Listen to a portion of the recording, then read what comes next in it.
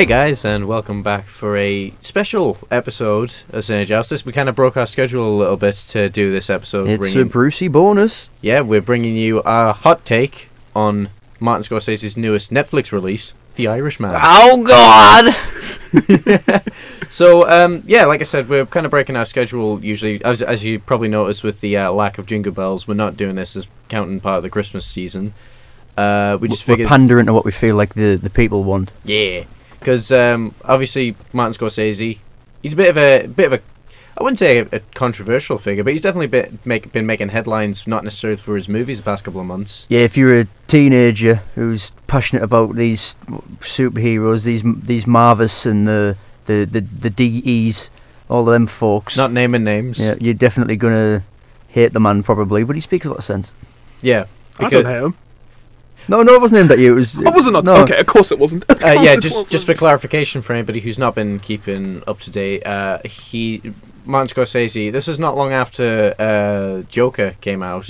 He made a comment saying that Marvel is not. It's not cinema. It's not what he would define as cinema. Well, maybe some people say your work's not cinema, Scorsese. So pipe down, you pagan. Anyway, moving on. I mean, Callum has always said it's superhero films are always follow the same 3-act structure and they're very predictable and it's always the same. Mm-hmm. There's only like a difference as to, like, you know, how a guy's going to get kicked in the face or how it's going to be shot. That's going to be the exciting part. Always, if it's the first one, such as the first Spider-Man, for example, and probably the first of the rest of them, because I've only seen Spider-Man, it starts out, you get to know the superhero, then after about 20 minutes you'll get to know the bad guy, but you won't realise it's the bad guy for another like 20 minutes. Then a bad thing will happen, and Spider-Man or whoever it is will just watch it and be like, and then after that, it'll be revealed that the man you met just after Spider-Man is the bad guy, and then you're like, and then they'll have the first interaction, or if it's the first film, you'll have the sequence of how they get the powers, or like using the powers, mastering the powers, and then there'll be a big fight, and Spider-Man will get him. It's not cinema. It's real good to know that. I mean, you said you've only seen Spider-Man. Not very many superhero films follow that, but you know what? We'll let you have your moment. No, I've seen other ones. Okay. Spider-Man 2. Spider-Man 2, Spider-Man 3, The Amazing Spider-Man, Spider-Man Homecoming, The Amazing Spider-Man 2. That about it? Callum has a rock on for Spidey Boy. I don't Spider-Man. actually, but if I have to get myself into that world, I'll take Spider-Man. Yeah. Okay. I've seen Iron Man. That was a crock of shit. Of course it was. So yeah, I mean, because like I said, he's been. A lot of the hardcore Marvel fanboys have rushed to defend the Marvel films and slate Scorsese. They're like, who the fuck is this guy? Well, for you, like, fucking freaks, it's Scorsese. It's Martin fucking Scorsese. Exactly. He can say what the fuck he wants. He's a master. He's probably the biggest director in the world. Yeah. I mean, does that give him the right to slag what other people enjoy? Not really. 1000% it does. I don't think so. Thing is, it's not a matter of him slanting it. It's the fact that he's got such a profile, and with a filmmaker of that kind of profile slating this entire genre of film that's making so much money, that kind of piques a lot of people's interest. Yeah, but it still doesn't give him the full right to slag off something that people enjoy. He can say whatever he wants. Yeah, he can say what he wants, but it doesn't give him the. That doesn't make sense. But I don't care. It's just an opinion. He can say what he wants. Yeah, you're allowed. It's a different. Sorry, it's not like a legal thing that I'm trying to defend it. I'm just coming down to the fact that I don't care. Let's move on. The difference with Martin Scorsese to every other director is he's like a published academic as well. So he really, really knows his shit inside and out in every facet. I mean, possible. this guy, he doesn't just make films. Like, he really watches films. Like, he was the one who put. Like, have you ever any of you guys ever heard of Peeping Tom? The movie? Peeping Tom? Yeah. No? Well, it's a classic movie about a serial killer who, like, is a photographer, but, like, you know, kills all of his photo subjects. It's like it went very obscure when it was released. Like, nobody really saw it. Then Martin Scorsese, he released I'm probably paraphrasing it. He sent out a list. He published a list of like top 50 movies you have to see before you die. Peeping Tom was on that list, and from then on, it's just been renowned as like a classic. So Scorsese, and this, bear in mind, this is like, you know, this wasn't when he was as big as. This is when he was like very well known, but this is like back in the 80s or something like that. And he managed to put this very obscure movie, into a pop culture sensation, basically. Like, everybody knows, like the phrase "peeping Tom" is used but is a universal phrase, but not a lot of people know that it's from a movie. Yeah. So It's very interesting, that actually, isn't it? yeah, Yeah. well done. Mm. There you go. So yeah, Scorsese. Obviously, with him saying this kind of stuff, putting him in the spotlight a bit, and he's saying that these specific movies are not what he would deem as cinema. He's now just this close to a release of his new film that he's been working on for a couple of years and releasing on Netflix of all things. You better come out swinging when you say words like that. Mm. So this is where we get into our overall opinions of The Irishman, because we watched this last night. The full 3.5 hours, in case you were wondering. We didn't break it up in 4 parts and watch it over 4 days. No, we broke it up in half a little bit. Yeah, we give ourselves like a 20-minute break. But yeah, other than that, we watched the whole thing one night. So what do you guys think? Who wants to start? I'll let you. I don't mind starting. It's your fucking idea to put us through this, so... Oh, can you see Brad's a Marvel boy? The first hour of the 3.5 total, I thought was fantastic. At that point for me, it was a 10 out of 10. Great storytelling, great acting, everything was good. Setting up a real story, I thought. Yeah. Setting up a story for an hour. And then we get into the part of we introduce Al Pacino's character, and we get into Jimmy Hoffa. Yeah, we get into like a court case, and it suddenly turns all political, and that it stays that way for about an hour and a half. Mm-hmm. And in obviously a short film, a normal timed one, this sequence would probably be about 40 minutes at the most. At most, yeah. But it lasts an hour and a half in this film. It felt like the pace really picked up when he got introduced, and there was more characters being thrown out, and you couldn't really keep up, and they were all just getting referred to by names, and you couldn't remember who was who and the names of everyone. It was really confusing. I mean, there were a couple of times where every time a character was introduced, they'd say how they died. Yeah. Like on the screen, roll over the top of them. Obviously, as we always say, spoilers. So there's that. So 3.5 hours was just far too long. Mm-hmm. There's a lot of films like this. Like I think The Wolf of Wall Street was about 2.5. Yeah, I mean Scorsese's he's got a habit of just letting the film go as long as it needs to. Like he understands character moments and stuff like that, where sometimes you can't just rush through a thing where you can just let a character think.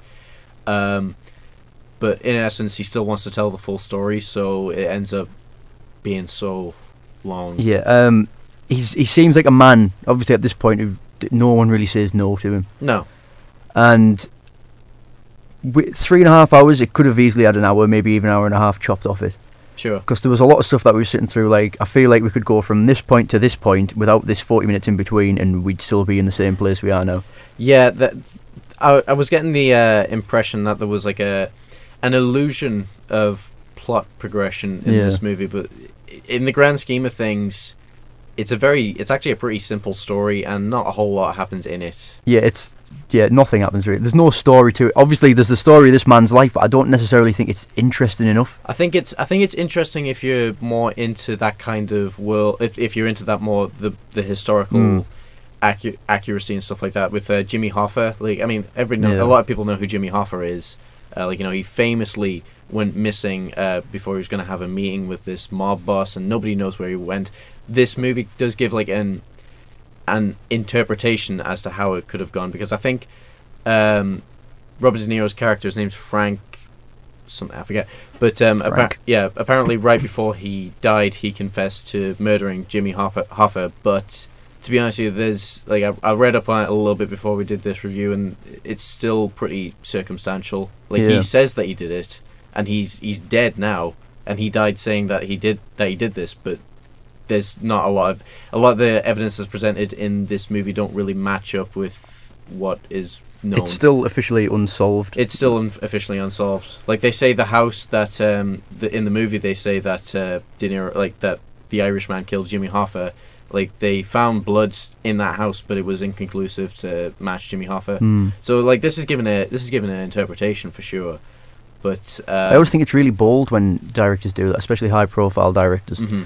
Such as Tarantino done it in Inglourious Bastards. Yeah. And Once Upon a Time in Hollywood, but I won't spoil that. But granted, in Tarantino's, like, it's very clear that that's fiction, whereas this is given, like, it's given an interpretation of reality. I feel like it's quite dangerous, especially the subject matter of, like, the mob and mafia and things like that.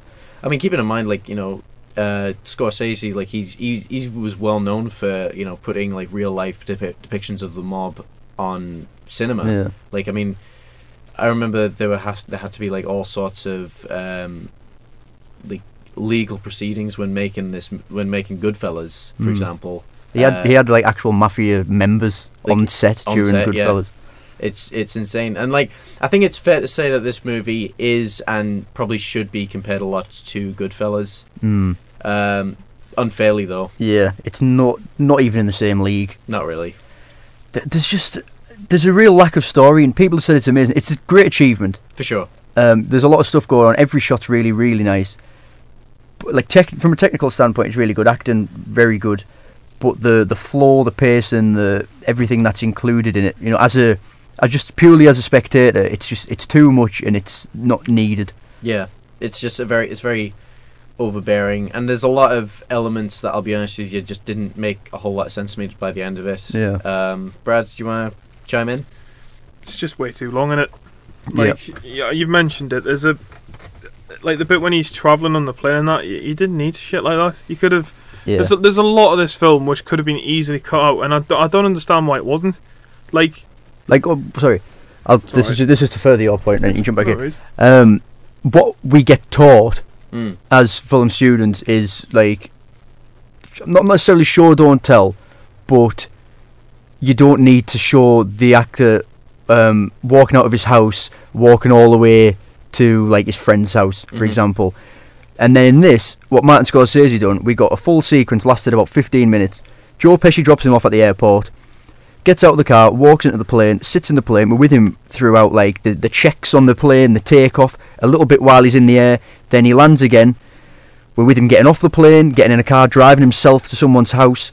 And we see it from all different angles. We see it from above, like a pylon. We see it from below. We see it in the car, in front of the car, around the car. Then he goes and picks up two other people. And all of that could have been done with Joe Pesci drops him off at the airport. Cut to Robert De Niro in a car with these people. That would have got rid of that middle 15 minutes. That was not necessary. And that's just one example of quite a few that we didn't need. Yeah. I mean, I think they did try to... I think they were trying to make that sequence a bit more intense than it actually was. Because, I mean, getting into the whole performance side of things, I mean, I'll be honest with you, on a whole, I did like enjoy the performances, but I just felt like, especially with De Niro, there didn't seem a whole lot of urgency to him. Like, he was, like, you see, like, long takes of him just driving a car, and he's been told that his friend, like, his supporter, one of his biggest supporters, is going to be killed, and he has to do it. And he's like, he's driving in this car, and he's just seeing loads of long shots of just directly in his face, and this kind of really gets into the whole talk about the de-aging technology that's used in this movie. Now this is something that kind of hijacked the entire conversation about this movie, because I'll be honest with you, aside from the fact that De Niro's character was Irish and that they were using de-aging facial technology to show him at his younger years, I didn't really know anything about this movie. So talking about the whole face de-aging technology, I think that's worth having a conversation about. You made a point when we went out. I can't remember what you said, but you were like, it was really hard to tell which stage Robert De Niro was at. Yeah, so I think he got de-aged like 3 or 4 times, like different. So there was at different very phases, young, very young in the army when he went back to about 25. Well, that was used for about 15 seconds, and it's probably the best use of it. Yeah. Then there was. He was supposed to be about 40, I think, and he had, like, young kids. And then he went to 60 when his kids were all, like, 20 years old and whatever. Yeah. But the difference between 40 and 60 was basically not there at all. No. Yeah. I mean, to be honest with you, I'll like, kind of jumping off your point, there was a point... This was pre, like, aged makeup, because, like, they take him to, like, when he's around about 70 or 80. Like, pre that and pre... during that long, car journey between him, Joe Pesci, and their wives, which I'm pretty sure was shot with with mostly just being De Niro and Pesci at their ages. You can tell by the million wrinkles like a treasure map in Joe Pesci's face. And but there's a point. I think it might have been not long after like Joe Pesci gives him the ring and Jimmy Hoffa gives him the watch, there was a long period of this movie where I wasn't entirely sure if they were using de-aging effects or not, which, you know, credit to you, but I think that also kind of highlights a lot of the problems with that use in this movie, is that it was painfully obvious very early on. Yeah. When you first see it, literally Joe Pesci looks plastic. Yeah. Like what did you say about it? Well, when we first saw it, I was like, I don't know who, like, because you see De Niro, he's driving his truck, and I'm like, I don't know who this character is, but I'm pretty sure I've played him on the PS1 or something. He looked like a Grand Theft Auto character or something like that. And then we saw Joe Pesci, and I think you initially said, "Oh, that's actually already way better." And then two seconds later, you're like, "Oh no, I changed my mind." He like took his hat off, and it seemed like the hat was holding on the foundation of the de-aging stuff. Yeah, but yeah, like between 40 and 60, 40 he looked like he did in Casino, and then 60 he looked like he did in Casino. Yeah, and the only like the really drove home the fact that, oh look, his kids are all old now. This is how you know it's progressed. Yeah, they aged way too fast though, as well. The kids, like the main daughter that's the focus, I think her name's Peggy. So 1 minute she's like eight years old, and then 4 years later, she's Anna Paquin. Yeah, she's like 25. Because it specifically tells you, Jimmy Hoffa gets arrested and he goes to jail for 4 years, and when he gets arrested, Peggy is still a child. Yeah, and when he comes out 4 years later, she's a fully grown woman. And shall we get into the relationship between Jimmy Hoffa and Peggy? Jesus I think we'll Christ. have to, because there was definitely hints of something happening there. As a child, as an 8-year-old, Yeah. and like a 60-year-old man. Because there's a bit of a contrast, because I'm pretty sure there's a scene where Joe Pesci, I think his name's Russ in the movie. He said, like, there's a point when they're at Russell, the bowling alley or something like that, and Russell Buffalino. And there's a point where they're at a bowling alley, and he says to Frank, he says, "I don't think your daughter liked me." But then you see in the next scene when she's with Jimmy Hoffa, she like idolizes him. She's wearing his badge and stuff like that. But then he does really creepy shit. Like there's a big montage of like both families are going to play like mini golf. Yeah. And Jimmy Hoffa will be like helping her with a swing, and then they go for ice cream, but he only buys ice cream for himself and Peggy, and it's just really odd. Yeah, there was definitely a hint of something like that happened, because I mean it kind of reminded me of a scene from Raging Bull, another Joe Pesci De Niro movie, where like De Niro thinks that that his brother Joe Pesci is sleeping with his wife, and he like damn near beats him to death. Yeah. I was really thinking that this movie was going to go in that direction, because again, that's also a Scorsese film, and it wouldn't be too much out of his wheelhouse to imply something like that. I was like, as long as they age up the actress, that's fine. Then the next thing I know, it's Anna Paquin. I was like, oh, it's definitely going in this direction, and then it doesn't. But even then, there's like an appreciation like for Frank Sheeran, isn't there? Robert De Niro's character, and obviously his daughter's there, and Al Pacino's character's there. Yeah, Jimmy Hoffa. And they dance together, and you can see it in Peggy's eyes. There's like a weird sort of thing. Yeah, and that is the catalyst for why he falls out with his daughter, because like she kind of almost knows exactly that he's the one who killed Jimmy Hoffa, or at least in this movie, that's how it's portrayed. And after that, she, like as Frank says, she never spoke to me again. That's the day that I lost her.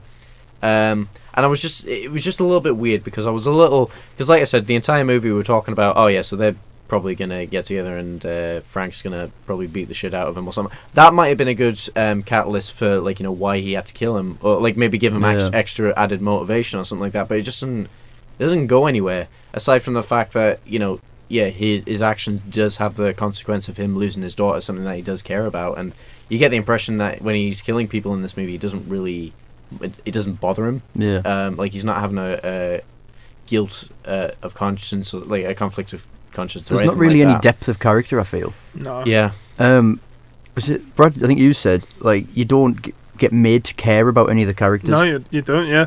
Like with a good story, you learn to love the characters, and I was about to say fall in love with them. That's not what I meant. Like, well, with this film, you grow up. Well, when you're watching La La Land, you will fall in love with them. You go from like one point of were you praying, or you so happy for La La Land? I love it. Like you learn to like. I'm stuttering on my words. Connect with the characters. Connect with the characters. I kept thinking of falling in love. Connect with the characters, and you do that in The Irishman. Mm-hmm. But you don't do that with The Irishman. And that's why maybe I just didn't care. I mean, like when Al Pacino got shot in the head, I was just like, oh, cool. There was no like sick redeeming qualities because everyone was a dickhead in their own different way. Yeah.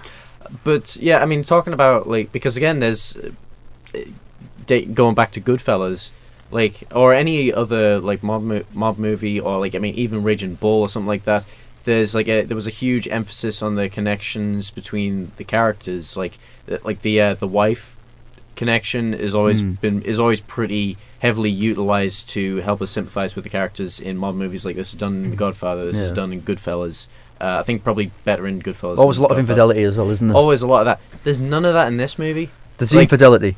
There is infidelity for sure, but it's kind of breezed over almost. Yeah. Like, I mean, the wife character that De Niro's married to, like, she changes in the middle of the movie, and I barely noticed. Like, they didn't make a big thing out of it. And there's also, again, comparing it to Goodfellas, like there's no hint of like excess or something like that. You never get the impression that this guy Frank is living like a particularly lavish life. Yeah, and that's not it's not necessary for you to do that. But I think it's an insult to Goodfellas to compare it to this. No, I think it is. Yeah, it might be, but you know, but like given that Scorsese hasn't done a mob movie in a couple of years, and this is his apparent return to form, and the only thing is we get like a worse version of Goodfellas.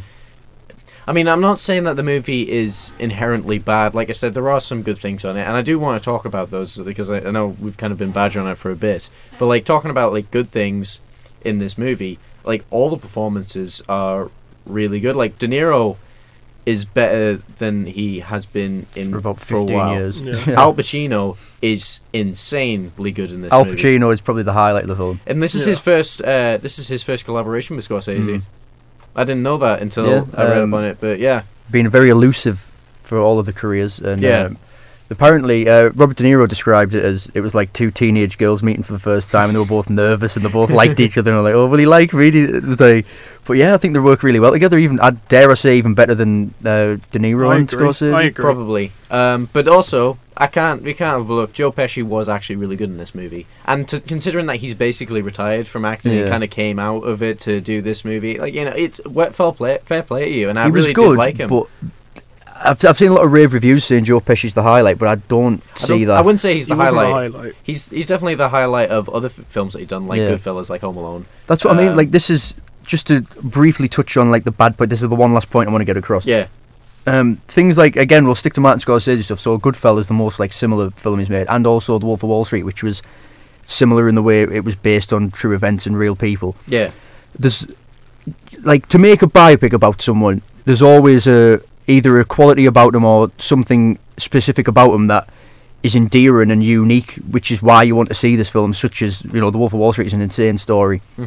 Goodfellas, all the characters were like crazy, had their all little nuances, you know, like Joe Pesci was like had this comedy element to it, and then Robert De Niro was the hard bastard, and then Ray Liotta was like the relatable one. The kid who you could have so easily went down a different path, but he chose this one, so you root for him because of that. For sure. But you meet Robert De Niro as a delivery driver, like halfway through his life, and no one's really bothered, and like, but they don't do anything to make you want to love these or like these characters. And no, I agree, they're all good. It's all good performances, but the characters are all just one and the same, really. Yeah. Kind of. They do kind of tread the line of just being part of those other mob movie stereotypes. Like, granted, Scorsese was very heavily in part of creating, in a sense. But yeah, like I said, it's just not as good as Goodfellas, and I would suggest watching that movie if you haven't seen it before. Brad, I don't think you have. You've seen it, okay? So like we've all seen it, and we all agree that it's better than The Irishman, far better by a mile. But I mean, there was a point with the runtime where I was thinking to myself, it's so long, but like I mean, there's like this meme. I like the memes about The Irishman, where it's like it's an actual time lapse of me watching The Irishman as that age transition for Matt Damon as Private Ryan. I like that kind of shit. And I do think to an extent it does make a point of, like, you know, because you're there so long, like with these characters, you're with them so long. And somebody made a point in a review that I read up, is like, there are so many moments in this movie where characters won't speak, and you'll just see them thinking things through. And he said that I've not seen that in a while, because almost in a sense TV has almost become radio. which I kind of liked. Yeah. Because like in every movie that you see now, you have to either see somebody like coming to a conclusion on something. You have to like verbalize it or has to visualize it. But in movies, and this is something that Scorsese recognizes, is that you can just have people sitting in a room and just thinking things over.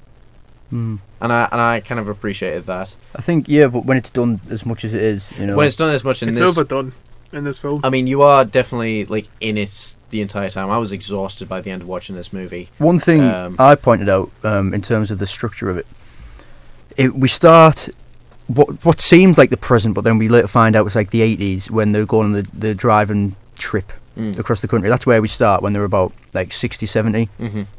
But then we cut to what is like, I suppose, the present day, or in the film is when Robert De Niro is like 90 or like really fucked in a wheelchair. And then we go from that to that, and then from there we go back to Robert De Niro when he's about 30.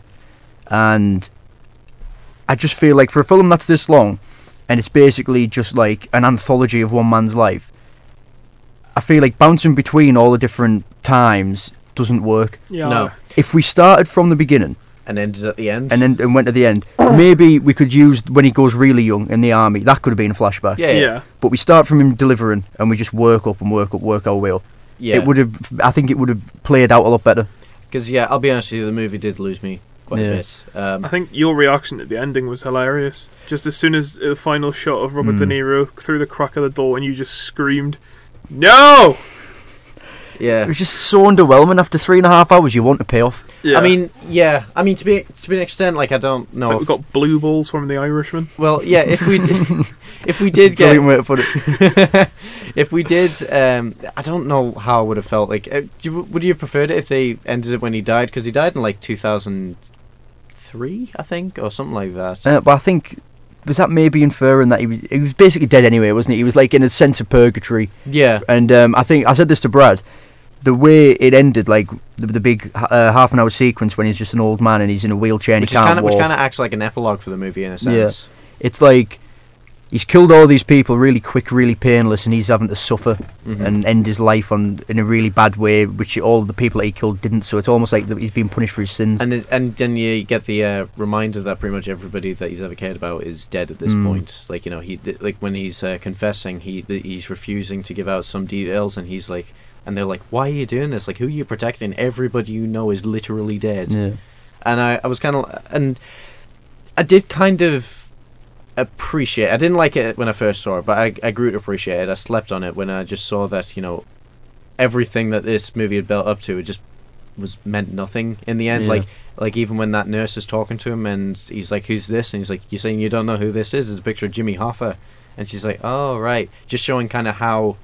irrelevant everything that he's ever done is now in this modern time, which I completely get, but then as the viewer it makes you feel like everything you've just sat through for the past 3.5 hours was kind of irrelevant. Yeah, I get that. I totally get it. If it was a 2-hour film, I'd love it, because the ending is beautiful and everything makes sense, but it's just the pure length of it. You need more than a subtle ending like that, like not a cliffhanger but a non-event. Yeah, I mean. Yeah, because like all the characters that like in Joe Pesci in his last couple of scenes, and Robert De Niro, pretty much to the end of the movie, like he's a very reflective character. But I didn't get the impression that he felt guilty, just in the impression that he just wasn't done yet. Yeah. I'm pretty sure that's why he ended up confessing to killing Jimmy Hoffa, just because he felt like he didn't want to go out just completely irrelevant. But in the same way, if people didn't remember, like if that nurse couldn't remember Jimmy Hoffa. Like in present day when he's on his death's door, who's going to remember him? Yeah, because it was like up until they all had like catastrophic medical events that like fucked them. They were still killing people and still doing bad shit. And a really good piece of acting. I think one of the highlights of the film was when Joe Pesci's character had a stroke at the end. Yeah, and he was in a wheelchair and he was just like he played a really frail, dying old man fantastically. He was trying to eat bread, but he didn't have teeth. Yeah, like that. Yeah, like I said. Fantastic! It's really good, and like I said, Joe Pesci. I think he does get underrated in comparison to like say Robert De Niro or Al Pacino, but he is actually really good in this movie. Even though I'll be honest with you, I did kind of feel like he was kind of going for a Martin Scorsese type impression, just the way he was looking, just with the glasses, the white hair. I'm not used to seeing him like that. Yeah. one thing, he apparently turned this film down 4 times when Martin Scorsese asked him, and 3 times when Robert De Niro asked him. They kept ringing him and ringing him. He just kept saying no. Funny how? Exactly because of that. Every like mob sort of film he's done in the past, he's been typecast to like the funny little sidekick, not really tough member of the mob. But with this one, he's like in control of the mob. He is, yeah. And that is what brought him back in, because he wanted to do something and prove that he can act in these sort of films away from the typecast that he's being set. And he is fairly intimidating in this movie, even though he's not, he's too old to like actually do anything. Like I really did get the impression that he could like kill somebody and then drive home afterwards. Like, oh yeah, absolutely. Really dark little bastard, isn't he? Yeah. But yeah, like I said, Joe Pesci, he's great. But going back more into Al Pacino, there were a couple of scenes in this movie where so you know how in a lot of the old mob movies that you have the funny how scene where everybody references it even if they've not seen the movie. Yeah. I kind of get the impression that this movie was going for a couple of scenes like that. Yeah. Like when they were talking in the car when De Niro was about to go kill Jimmy Hoffa. He's sitting in the back seat because there was a fish in the car, and then there's a whole riffing. Fish is code for dead body, I believe. You think? Yeah. Yeah, probably. Because then Al Pacino gets in the car and gives his son advice of always wrap the fish because the smell never gets out of the car. Yeah. Why would he know about fish? Yeah. Yeah. But just that entire scene where they're just like, what kind of fish? He's like, I don't know. You're saying you got a fish in your car, but you don't know what kind of fish. It wasn't funny. It wasn't funny, and but like I said, it was going for those. It was going for that. This is going to be iconic in 10 years' time. Yeah, I think you said, Sam. The screenwriter must have really fucking liked Goodfellas. Yeah, because there was a lot of. I mean, this movie, like I said, this book is based on the book I Heard You Paint Houses. Yeah, which is said in the first 15 minutes of the film about, no exaggeration, 8 times. Yeah, and in the end credits, I'm pretty sure there's like... Yeah, it says The Irishman, and then almost like a subtitle. It I says, Heard You Paint, yeah. But yeah, I mean, like, but Pacino does kind of have a moment. I think it was like when he was like, "You're late. You're 5 minutes. Yeah. I only wait 5 minutes after. No, 10 minutes. What about 15? Nah. 15's too generous. What about 12 and a half minutes? And he's like, then you get some time accounting for traffic. I was accounting for traffic. Like, yeah, he's the only one who's got like nuances and like really like things about him. Yeah, and I don't think they de-aged him a whole lot in this movie. I think they did. But because Al Pacino's fucked now. Yeah. And for a big chunk of the film, he's like about 50-ish, or he's supposed to be. And I think his de-aging just worked a lot better than everyone else's. Yeah, that's what I was going to say, because like, he's the one who definitely didn't stand out that whole much. Because obviously, Joe Pesci, Robert De Niro, there's a whole lot of de-aging going on with them. But with Al Pacino, I wasn't entirely sure. One thing that did stand out was Al Pacino's hair transplant. Oh, for sure. Yes, It's straighter than the hair you've ever seen on a newborn baby. Like, no one should have a hairline like that. And the fact that Robert De Niro walked like an old man. Yeah, that was when another he was like thing. 40. Everyone couldn't get out of chairs and stuff. There's a scene where this shop clerk has apparently shoved his daughter, so he grabs his daughter by the hand and says, "Alright, I'm taking you to the shop." And he proceeds to kick the shit out of this guy in the shop. But it's just so awkward, because you're seeing Robert De Niro with a young man's face, but he's definitely an old man's body. You're seeing a full wide of him trying to kick somebody out of in the face, and it's just the sound's out of sync. His movement is all sorts of weird. Like the kicks look fake and everything. Yeah, like, it's just not good. Like, you feel like if De Niro actually did kick this guy, he'd probably do more damage to himself. But I feel like I don't know if I said this to Brad last night, but I definitely wrote it down. This sort of technology is still, it's only been done in this and Gemini Man, really. Yeah, they've used it a little bit in Disney. Yeah, I'd imagine movies. Benjamin Button probably used something similar. Say something like along the lines of this was almost just like a tester? Yeah, it's kind of because I think this is ILM Studios. This is different from what they do in Disney. So like with Disney, like, so for example, you got like Michael Douglas in Ant-Man. What they did was they basically just took a photorealistic depiction of what Michael Douglas would look like when he was in, say, Basic Instinct or something like that. But they didn't do that with De Niro or any of them here, because De Niro has the same head shape that he has in his age now. But if you look at like pictures of when he was back in like Taxi Driver or something like that, he didn't look a thing like that. It doesn't look like himself, which is ridiculous. If they did, go out of their effort to, like, say, I don't know, make it look like Robert De Niro in Taxi Driver or Primal Fear or something like that, maybe the CGI would have looked less janky. Yeah. I think it's mental because Robert De Niro's was in Grudge Match with Sylvester Stallone. Yeah. And the first fight is literally like Rocky from Rocky 2 fighting Raging Bull. Yeah. And that looked better than half of this film, and that was like 2014. Well, maybe that's what they done. Maybe they took the film and like spliced it together. And, I watched it behind. Half scene thing. I watched it behind the scenes because little 14-year-old Brad was fucking flabbergasted. But this is like, as I was saying, like it is still relatively new, and it's being used in, I'd say, less than 10 big films. Yeah, it's still, yeah. But obviously the alternative to this, what's being used throughout time, is you just get someone younger. Yeah, recast. Yeah.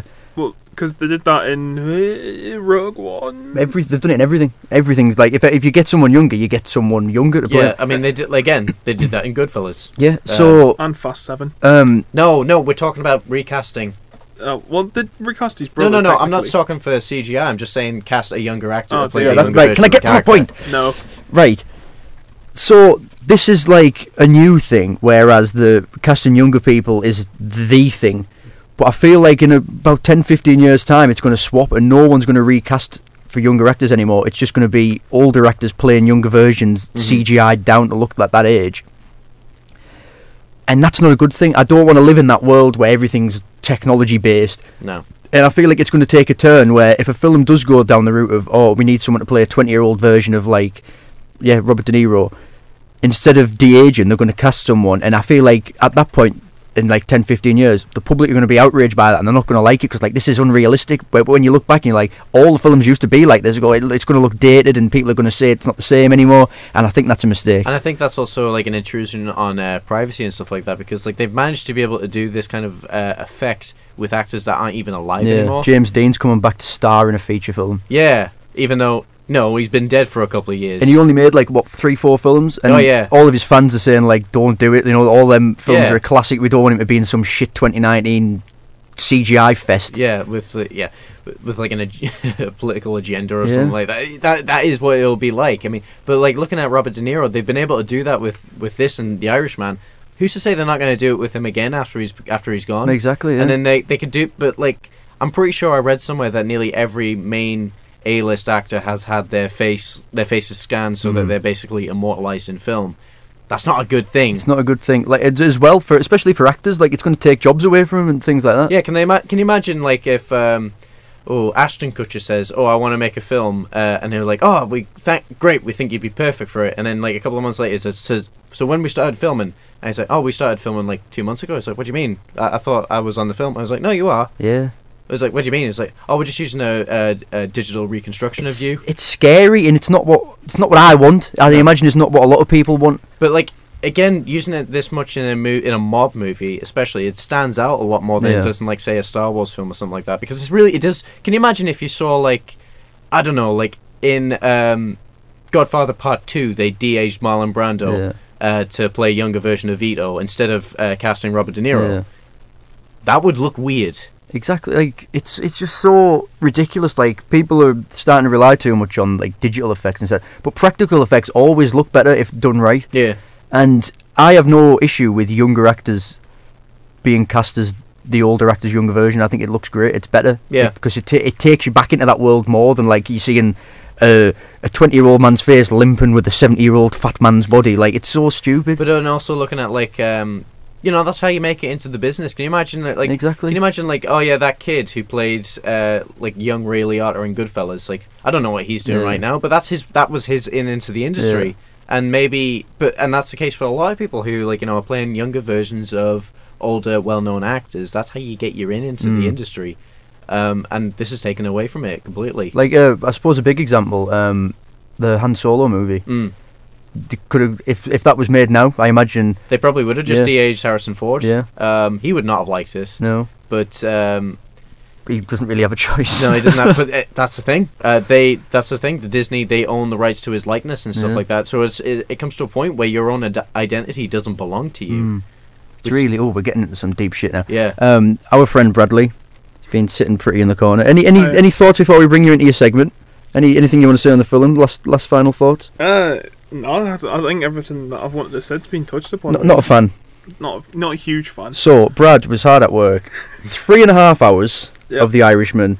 Here are some things that you can also do, or maybe do instead, in the same amount of time. I'm so sorry that everyone has to listen to some of this. Right, you could watch Nativity 2, Danger in the Manger, 1.5 times. Drive from Sunderland to Middlesbrough about 5 times. Wow. Watch 11.5 episodes of Mighty Morphin Power Rangers. Fly to Ireland from Newcastle 4 times and have half an hour spare. Walk from London to Croydon. Watch 3.5 episodes of The Chase on ITV. Watch the 1984 miners' strike short film called Strikers on Facebook. Get on it. Walk from Tesco Metro to Tesco Extra in Sunderland 10 times. Listen to Justin Bieber's Purpose album, the deluxe edition, 3 times. Watch La La Land 1.5 times. Yeah. Go up and down from bottom floor to the 124th floor, which is the observation deck in the Burj Khalifa, 209 times.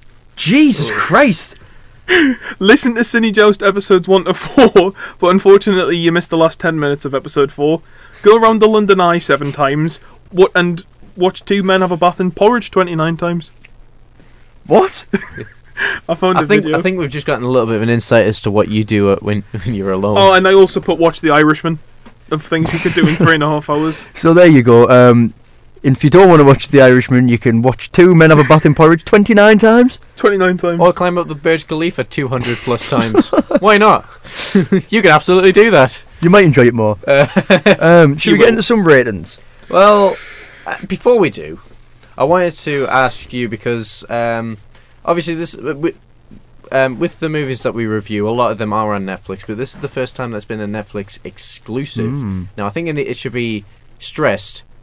We're not going to make this a habit to just do Netflix exclusives. Never again, unless it's a very big deal. Well, let's be honest. Netflix being able to get Scorsese to, let them release his film on Netflix, it's a pretty big move.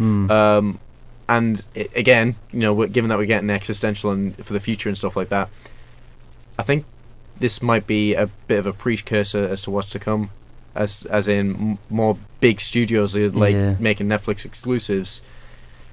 I think nothing lasts, and I don't think Netflix will last. No, I think something else will come along and wipe it away, just like Love Film and Blockbuster. And I think as it's seen, Netflix is the only big contender against Disney these days. Yeah, which Disney's is not great. Just taking over everything. Yeah. But the indie side remains. We're still scraping along in the cinemas. A24 is scrapping along because Disney doesn't even know what's going on. To be fair, I've started using Amazon Prime Video thingamajiggy a lot more than Netflix because there actually seems to be better shit on there. There's a lot of good indie stuff on there, and Amazon Prime takes a lot of really really indie stuff. Plus, it's a lot fucking cheaper. I think I'm paying $3.99 a month, and that's But let's Amazon be honest, Prime there's a lot of people. I'm assuming a lot of you listening tonight who don't use your own Netflix subscription. You're just leeching off somebody else's. Don't be ashamed. I do it too. But yeah, then comes the argument of should this have been seen in the cinema instead of a little screen, or in some people's cases even a phone. Can you imagine sitting through 3.5 hours to If I'm going to be honest, I'm glad I watched it on Netflix. I think it does kind of take away from Scorsese's argument of Marvel not being cinema when his next release is something that nearly everybody's just going to watch at home on their phone. I think Brad brought up the point of, why was Netflix the only studio to take this? And one, it ended up costing hundreds of millions of dollars to make because of this de-age and shit. It went massively over budget. Oh yeah.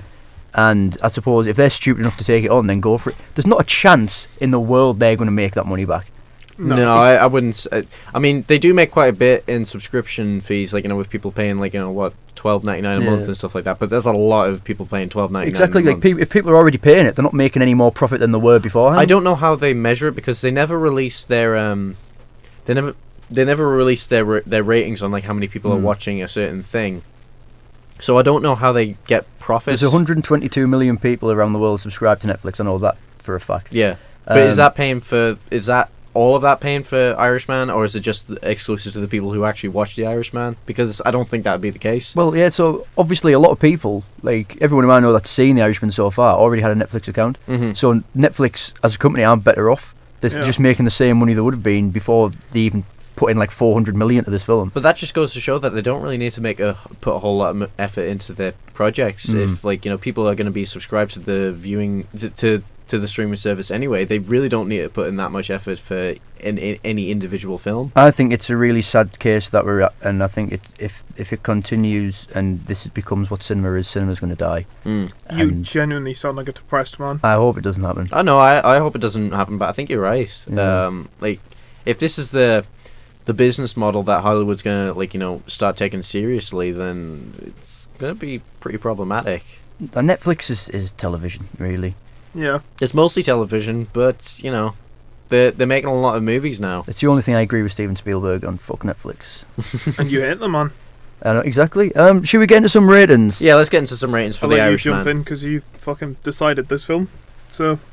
Oh, you want me to start? Go on then. Again, you're not very bitter about it at all, are you? So The Irishman. I fucking hate you, Colin, for this. If there's one reason I hate you, it's this. I don't think that's fair. I don't think that's fair. I think everyone needed to see it. I'm glad I have seen it. I'm glad I've seen it. So now I can make an episode about it. Yeah. So The Irishman for me, first hour was beautiful. It was at the point of 10 out of 10, and a lot of films seem like for the first little bit, like, oh yeah, and then it just gradually goes down. But this plummeted. Some good acting. Cinematography was really good. There was a lot of pretentious elements to it, I felt. The driving stuff was really was what really pissed me off, because it just went on for ages. We were with him for a full car journey, I could just fucking have my own journey and go somewhere. I don't need to watch you. Really well acted, really well directed, good cinematography. I think poorly written because the characters weren't strong enough. Yeah. Yeah. So overall, a lot of pros, but actually sitting through it was far too long. The technical side and everything about it, the pros that were involved, bring it up. But I can't give it any more than a 6 out of 10. Fair. Yeah, that's all right. I'll go next. My overall opinions of it kind of echo what you said. There's a lot of great stuff in this movie, but it's just stretched out way too long.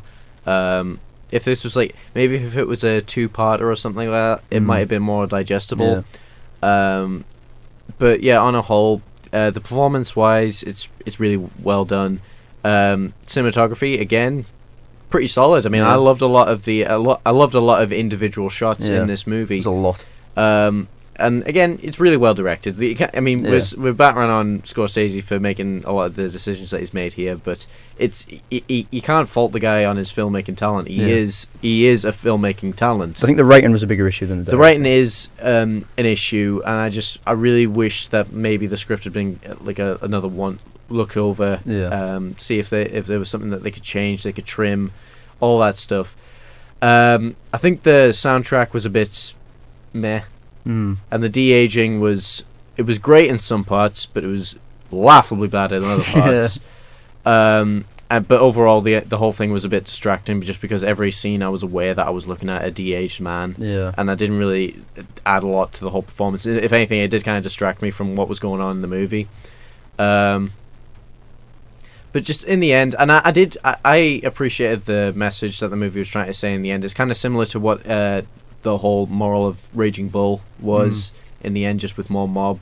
So it is kind of like a mix between Goodfellas and Raging Bull in a sense. And I like both those movies, and I don't mind this movie that much, but it's just not my favourite. And like I said, Scorsese is a filmmaking talent, and this just definitely isn't one of his best work. Yeah. So I'm going to give this a 7 out of 10. Yeah. I think 7's the mark for I really liked it, I think. I really did like it, but I probably wouldn't see it again. Yeah. I think I'll give it an extra point just so I don't have to see it again as payment. So, Brad, what do you want to take us on? Right. As Callum mentioned, the cinematography in it is actually quite nice. There is, I think it's when they're pulling up for a cigarette break, just the nice shot of the lake and the trees in the background. It's shot quite nice. The acting all around is actually pretty solid. Scorsese, you've pretty good directing, to be honest. It's not horrific. You didn't fuck up. You didn't make an abysmal piece of shit. So, wow. Shout out to you, Scorsese. But the de-aging effect, it was just laughable at times. It just wasn't great, and it was distracting. story needed massive improvement, so I think that's what just throws the rating down for me. So I think I'll just jump in. I'm 5.5. Ooh, so what's that total? 6, 7, and 5.5. So that's 17, 18.5? 18.5, I believe. yeah, I think so. I think so. So Yeah. not in the good bin. Not in the good bin. That's a shame. Because a little bit of behind the scenes. We were really hoping that this was going to be great. Yeah, we Because- really thought it was going to be great as Yeah, well. same. We were talking about. We've talked about this on a couple of episodes when we were talking about Scorsese and how anti-Marvel me and Callum are. Not you necessarily, Brad. Marvel. But yeah, I was really hoping that this movie was going to be way better. And to be honest with you, I don't know if I will see this movie again. I won't. But That was going to be one of my questions, actually. Would you watch it again? No. I probably won't rush to see it again. I might watch it again a few years from now, Yeah. and then my opinions on it will completely change. I think I said it to you. No, well, then I said it to someone. I think it could be maybe a case of I think one of our lecturers said it. We're just too young to understand it and fully enjoy it. That's what he said to us about when we watched Raging Bull. He was like, Yeah. he's like, you need to be at least 27 until you understand. Yeah, Fuck but off. he's talking a lot of shit, so I don't accept that statement. We do understand it. We just Yeah. don't. But I don't think I was lost. I said I was lost in the plot and stuff like that. But I get what the movie was doing, Yeah. and I get what it was going for. It was I get the overcomplicated, messages. and it was too long, Yeah. Yeah. essentially. Yeah. Would you recommend it? It depends who, because I feel like for my granddad or my mum, I'd be like, yeah, but watch it in parts. Hmm. But to a mate from my mate Ryan, if I'm like, Ryan, I've got a great film for you to watch. Do you want to watch The Irish? I wouldn't do that because Yeah. I don't think I could put any pain like that. But I think if you know people who are interested in film, I think you definitely need to see it. Well, it's my dad is the guy who got me into a lot of the old mobster movies like Goodfellas, Untouchables, Godfather, that kind of stuff. But I'm just thinking because the way he watches movies, he always watches them in parts, splicing them into whenever he's got free time when he's not clearing about the house or doing other stuff. I just don't know if I'd be able to tell him to watch this movie because I know It's taken about a year. he'd be watching it in 15-minute parts, and I feel like he will just forget things as you're going Yeah. on. So, would I suggest this to people? I'd say probably yes if you think you're going to see it anyway. I'd say see it if you like. If you've got an interest in the technical side, I think it's worth seeing because I did learn a lot actually from it. Yeah. The cinematography, there was the composition and a lot of stuff like that. It opened my mind a bit more than it already was. But yeah, if you're just the sort of person who loves a bit of Mr. and Mrs. Smith and things like that, it's not for you.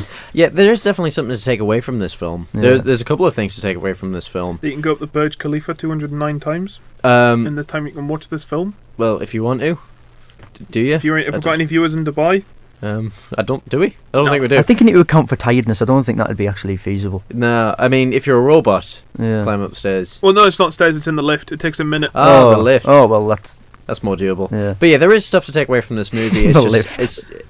I just don't know. I just don't know who. I don't know who I'd recommend it to. But I would say, yeah, if you think of checking it out, check it out. Sheila's not getting this recommendation. Good old Granny Sheila. She's not getting this. Oh, right. Hi, Sheila. Right then. That was a bonus episode. Yep. Yeah. Hope you enjoyed it. We say bonus episode. It's close to how long our episodes When usually are are. we going to put this out? This will be out. It'll probably be out beginning of December. Well, that's it. I suppose. That's it. Hope you enjoyed it. We enjoyed making the episodes. Yeah. We enjoyed watching it. Yeah. Even though we were all falling asleep. I was. You did actually a few times. But yeah,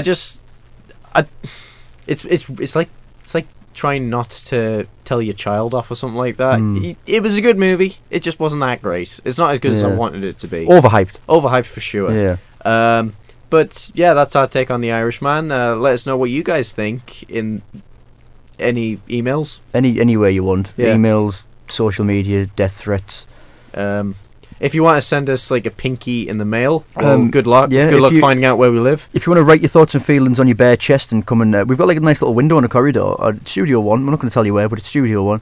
Just come to the window and lift your shirt up, and we'll interact with you. We won't let you in. We'll lock the door. It's like 3 panes of glass. It'll be like an interrogation room. We'll wave at you and stuff like that. We'll be very safe, and we'll probably phone for security. Yeah. But do it if you want. Yeah. Yeah. Just don't bring anything metallic with you. Or don't try to kill us either. We're good lads, really. Yeah. We just you have to get to know us. Yeah. But anyway, so thanks for watching this little bonus episode that we did just for you. And now fuck off. Yeah, basically. See you later. Love you. Bye.